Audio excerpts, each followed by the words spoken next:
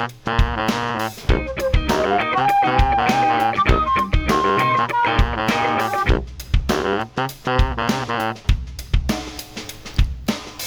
think the beauty of life, or real situations in life that press us, that reveal brokenness within us, that reveal proneness to anger, frustration, and bitterness. The beauty of that is they're actually gentle reminders, gracious reminders of what matters most.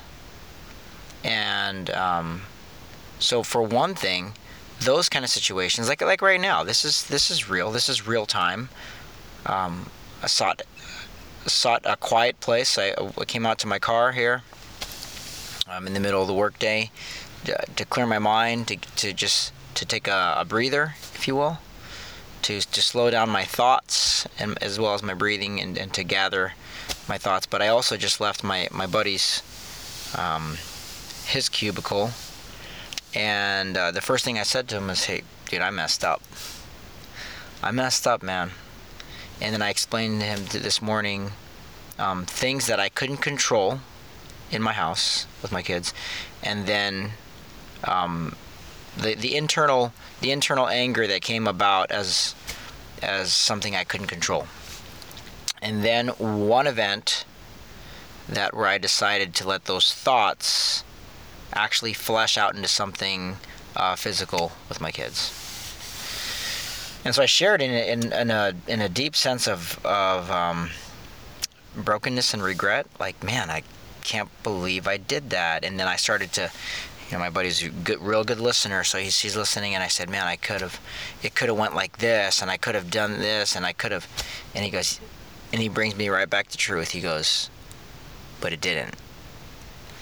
And then we begin to talk. We talked for a good 5 minutes, and I'm just grateful for community, and I'm grateful for the life situations that bring me back to relationships, community, and then now with clarity, since I've gained some, I've got some time in between the event and between the confessions with the men I'm doing life with, one brother in particular, and now it's a full circle event. So it's like,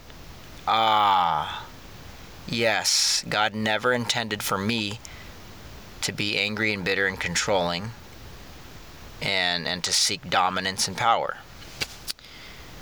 And so these were reminders that I wandered from that path, and my friends that God has put in my life, as well as my wife, as well as my kids, reminded me that God is in the business of restoring me back to what He originally intended.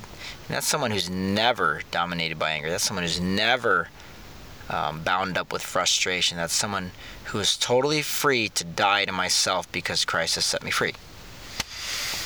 And so I'm thankful for these things. And so I sit in my car, or I go for a walk, and I start to pray. Something like this. And I can't duplicate exactly what I prayed when I came into my car, but it was this sense of totally humbled, right? Like totally humbled. Like, God, thank you for your forgiveness. Thank you for the grace that you keep extending me, and the gentle reminders of who I ought to be and who I can be if I let you do it through me.